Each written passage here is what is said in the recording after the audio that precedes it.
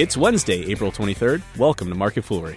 I'm Mark Reith, and joining me in studio from Supernova, Maddie Argersinger, and from Rule Breakers, making his first ever Market Foolery appearance, Simon Erickson. Gentlemen, how's it going? Rah, rah, rah. Simon, welcome to the show. Mark, thank you for having me. It's a pleasure to be here with you, Simon. Earnings season has begun in earnest, so we've got plenty to get to today, including Intuitive Surgical's rough quarter and Yum Brand's deceptive quarter. But we begin with the newly announced deal between HBO and Amazon. Earlier today, Amazon announced a content licensing agreement with HBO, which will make Amazon the only place to find HBO content online. Wait a minute. But what about HBO Go? That's how I watch my Game of Thrones. Guys, what's this mean for HBO, first and foremost? Well, for HBO, I mean, this is just a way for them to reach, the millions of subscribers that don't have a cable subscription and don't get HBO. I mean, I think it's a big deal. I think this is, a huge deal for Amazon, right? Which I know you're going to ask me about, because I just think this is coinciding with obviously the Fire TV that they've come out with. I mean, this is a huge new add-on to that. It's a huge new add-on to Amazon Prime. This was always HBO is always the elephant in the room when it comes to content. We've seen content deals be struck all over the place: Netflix, Hulu, Amazon Prime. HBO was always the one that's out there. That this is where some of the best content in the world is developed and created and produced. It's not just TV, right? It's HBO, exactly. And so the fact that Amazon was able to get this, I'd love. We don't have financial terms around the deal. We don't know even how long it is. We know that Amazon's immediately starting in May going to get a bunch of old shows, Sopranos, for example, Deadwood, Boardwalk Empire, and episodes that have been around for at least 3 years in most cases. But they're going to get eventually other content as well. So this just sets Amazon Prime up to be now a huge value proposition if you're a customer. Especially now, we had a lot of people complain about the 20% price increase that Amazon put in a month ago. Wow! Now I get HBO in addition to everything else I get with Prime. Seems like a very good deal. This is big news in the media and content market. Okay. It's enough for you the HBO is enough for you to buy Amazon Prime. Is it enough for you to buy the Fire TV though? I'm starting to lean that way, Mark, because here's the thing.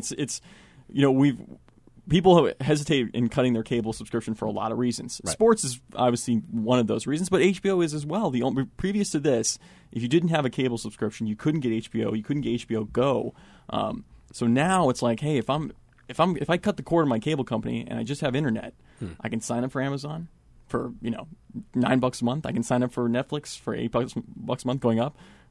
For less than $20 a month, I'm getting access to a pretty phenomenal library of content. Right. And it's not costing me that much. It's certainly not costing me as much as a cable subscription. So the value proposition for cutting your cord just got a lot better. There's still the sports angle out there, but I'd say as a cable company, Comcast, I'd be a little worried right now. Are you guys still cable customers? I'm not, personally. I have HBO Go, Hulu, and Netflix, and that's enough for me. What about you, Simon? I think it starts to look more like an internet connection over time. There's less of a value proposition on the cable side of things, but broadband internet is getting more and more important every year. So right, and I'm still a cable subscriber, and I do it really because there's baseball games I want to watch, there's NFL games I want to watch, there's soccer games I want to watch that I can only still get with cable. That's changing a little bit as well. But I'd say it's beginning a little. This is going to be a big topic for the next few years, is how people get their entertainment, and increasingly, especially the younger crowd like you and Mark and Simon that I'm sitting next to. Cutting the cord's a much easier decision, and it should be. It's a much tougher decision for old man Argersinger. Yeah, over here. I know I'm old. By the way, Matt, I'm flattered by being called the younger crowd. Thank you. Some interesting statistics we got from eMarketer Mark just this year. The average American household in 2014, the average American adult in the U.S. will watch 4.5 hours of television every day. In addition to that, they're going to be watching 5.5 hours a day of either being online or on a mobile screen. Not talking on the phone, but on digital media like that. That's 10 hours a day that we're in front of a screen of some sorts during this year. I think Amazon's smart to take advantage of that. There's a lot of opportunity to do business in those 10 hours a day. I think it's a great move for that company. Okay, fair enough. All right, let's turn towards earnings now and kick things off with Intuitive Surgical, which just had a brutal quarter. My favorite stat was the 24% decline in revenue. Guys, what were some of the highlights for you, and where did all this pain come from? Well, so Intuitive Surgical's it's had a really interesting ride over the last couple of months. I mean, if you go back in February or maybe early March, I mean, this stock was on fire because they had just come out. They got FDA clearance to start selling their new Da Vinci surgical platform, the XI. This has been 5 years in the making for Intuitive Surgical, and this going down the road is going to hopefully get them into more complex surgeries. It's going to spur more demand for their robots. But subsequent to that, they pre-announced bad earnings, and then they came out with earnings this morning that were just, there's really no way to slice them, Mark. You had the top line number down 24%. These are pretty awful numbers. I'm looking at the procedure growth, which they're now calling for growth in between 2 and 8% in the number of procedures done with Da Vinci robots. That's down from a forecast of 9 to 12%. Woof. You couple that with the idea that hospital budgets are really pinched. That's been a big problem lately. There's a lot of disagreements about the Affordable Care Act and what that's going to mean for hospital spending. It's not a great environment to be selling $2 million surgical robots right now. And so I look at 2014 right now as almost a lost year for Intuitive Surgical. I think this is going to be tough. I think they're going to continue to have bad pre-announcements. Revenue's not going to be certainly down, maybe flat at best. And this is a story about 2015. This is a story about, do hospital budgets come back? Do hospitals and doctors purchase the new Xi system and replace the old systems, old Da Vinci systems? That's certainly a possibility. So I'd say this is a year where you're going to have some if you're an Intuitive Surgical investor, you're going to have some tough times. But 2015 and beyond could set up very well, and you might get the stock pretty cheap this year at some point, even today. Simon, you buying Intuitive today? I agree with Matt. I think it's a tough environment right now. Hospital budgets are constrained, and we didn't see a whole lot of overall procedural growth. One interesting thing was that procedures were up 24% internationally for this company. I think that's also something to keep an eye on. I agree it's going to be a tough year, though, but a long-term story is still in place. Okay. All right. Meanwhile, Polaris Industries reported a strong first quarter. Not as strong as I would have thought, though, for a company that makes snowmobiles. Given this brutal winter, guys, every 10K I've read so far, all the earnings reports, companies are citing the bad winter for bad sales. The company that makes snowmobiles, shouldn't they have the best quarter ever? What's going on with Polaris? Right. So this is one that obviously benefits from more snow being on the ground. Revenues are up 19%, earnings up 11%. And they raised their profit forecast for the year, Mark. Right. Always like to see that as investors. They're now expecting $6.30 to $6.45 a share throughout 2014. The thing I like about Polaris, though, is this is a company that really gets things done. They execute extremely well. Scott Wine is the CEO that really gets things done as a company. And they've got a great 1-2 punch going on right now of introducing new products out there, getting innovative new products out there, and then also having the lean manufacturing to control costs on the production side of things. And they've got an internal goal for the company of being an $8 billion sales company by 2020 and having $800 million of net income by that point. I think they've got a pretty good track record so far. I'm looking forward to seeing this company continue to perform. I think it's a great long-term holding. It's an interesting company to watch. There are companies like this. I'm going to make a connection between Polaris and like Winnebago. And bear with me here. The idea that, Americans, when the economy's bad, obviously you stop spending on big ticket items. First to go usually are things like snowmobiles and off terrain vehicles or RVs. Right? Because obviously they're big gas guzzlers, and by the way, I don't need that to go to work. So when you watch something like Polaris, and if it's doing well, I would say that's a very good sign for the economy. That means consumers, not only is the economy pretty good, but consumers actually have excess capital to use to consume with, and so one to watch. And I was surprised. I thought the numbers would be a little bit better, but they up 19% revenue. That's still pretty good. And to me, it again shows a trend of an improving economy. All right, not too shabby. Things also look pretty good at Yum Brands this quarter, as the company beat expectations for earnings, but missed a bit on the top line. But guys, that's a bit deceiving given the tough year the company just wrapped up. What are your thoughts on Yum? Yeah, Mark, this is one where comps are your friend, because if you look, so say for example, China, which is Yum Brands' biggest market by far, the sales there were up 9%. But if you go back a year ago, they were looking at, this is when the height of the avian flu crisis. People just weren't interested in buying chicken for the most part.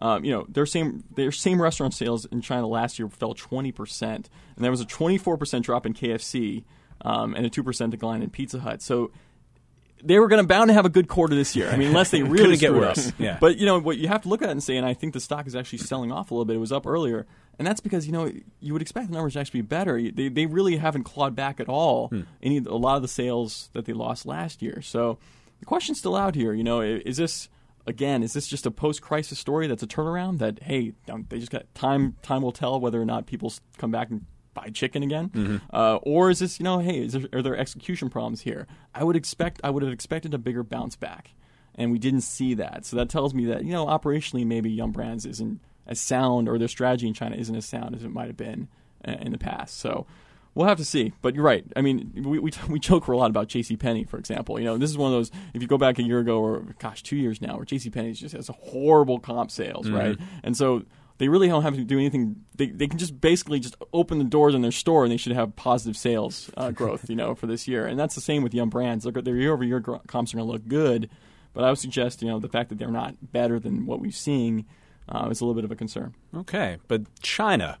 China's always the focus for Yum Brands. In fact, Sure. you said it yourself. For the last year, it's been nothing but China for Yum Brands. Like you said, sales are up there, not as much as we'd like to be. Do you think the strength continues in China, and this is just the beginning of a ramping up, or is this really all they got left in China? Well, no. I mean, the exciting thing, of course, with China is that it's just such a vast market. Right. Even Yum Brands, which has thousands of restaurants already, still very underpenetrated in a lot of cities. Same with Starbucks. So China will still be a strong market, and as long as Yum Brands, as long as the brand. Speaking of Taco Bell, KFC, Pizza Hut, as long as those brands are well run and strong, they should continue to grow very nicely in China. But what you have to start questioning is, did they do some damage to their brand after the crisis of a year ago?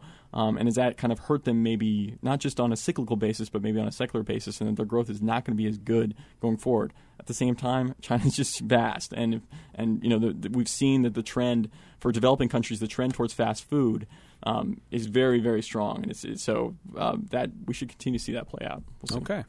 All right, last but certainly not least, let's chat about a Simon Erickson favorite, Plug Power. Simon, why do you hate Plug Power?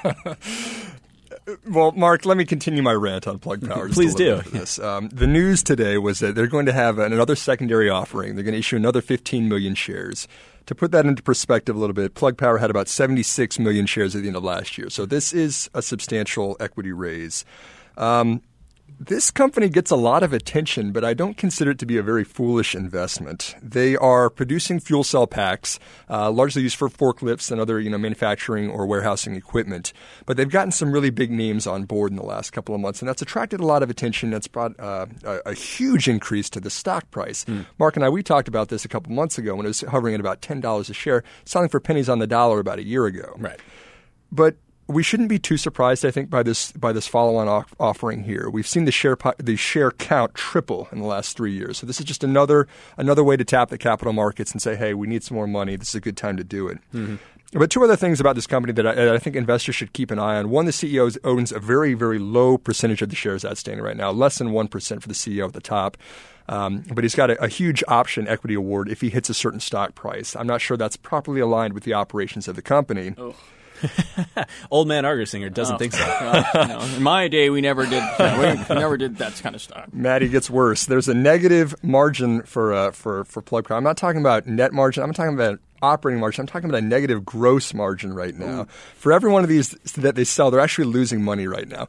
Now, rather than just shut the company down, which would make sense, they are expecting to scale that with time. But there's a lot of expectation baked into that.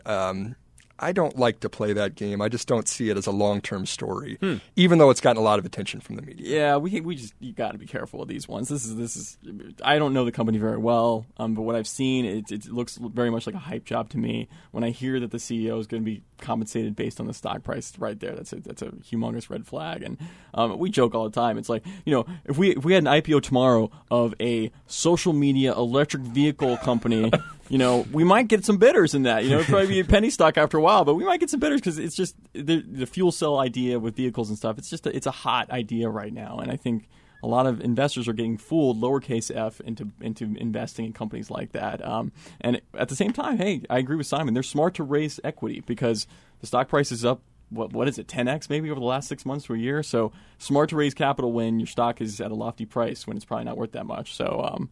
Yeah, what can I say? I mean, Plug's got a few smart things going for him, but not much after that. They unplugged today, though, a little bit. With the punnery. Great way to wrap up your first show. Matty Argersinger, Simon Erickson. Guys, thanks for being here. Thank you, Mark. Thanks for having us, Mark.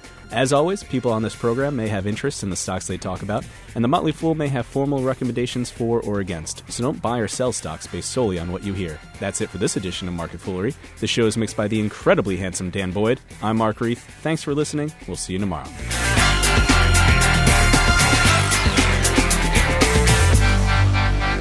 punch me in the face.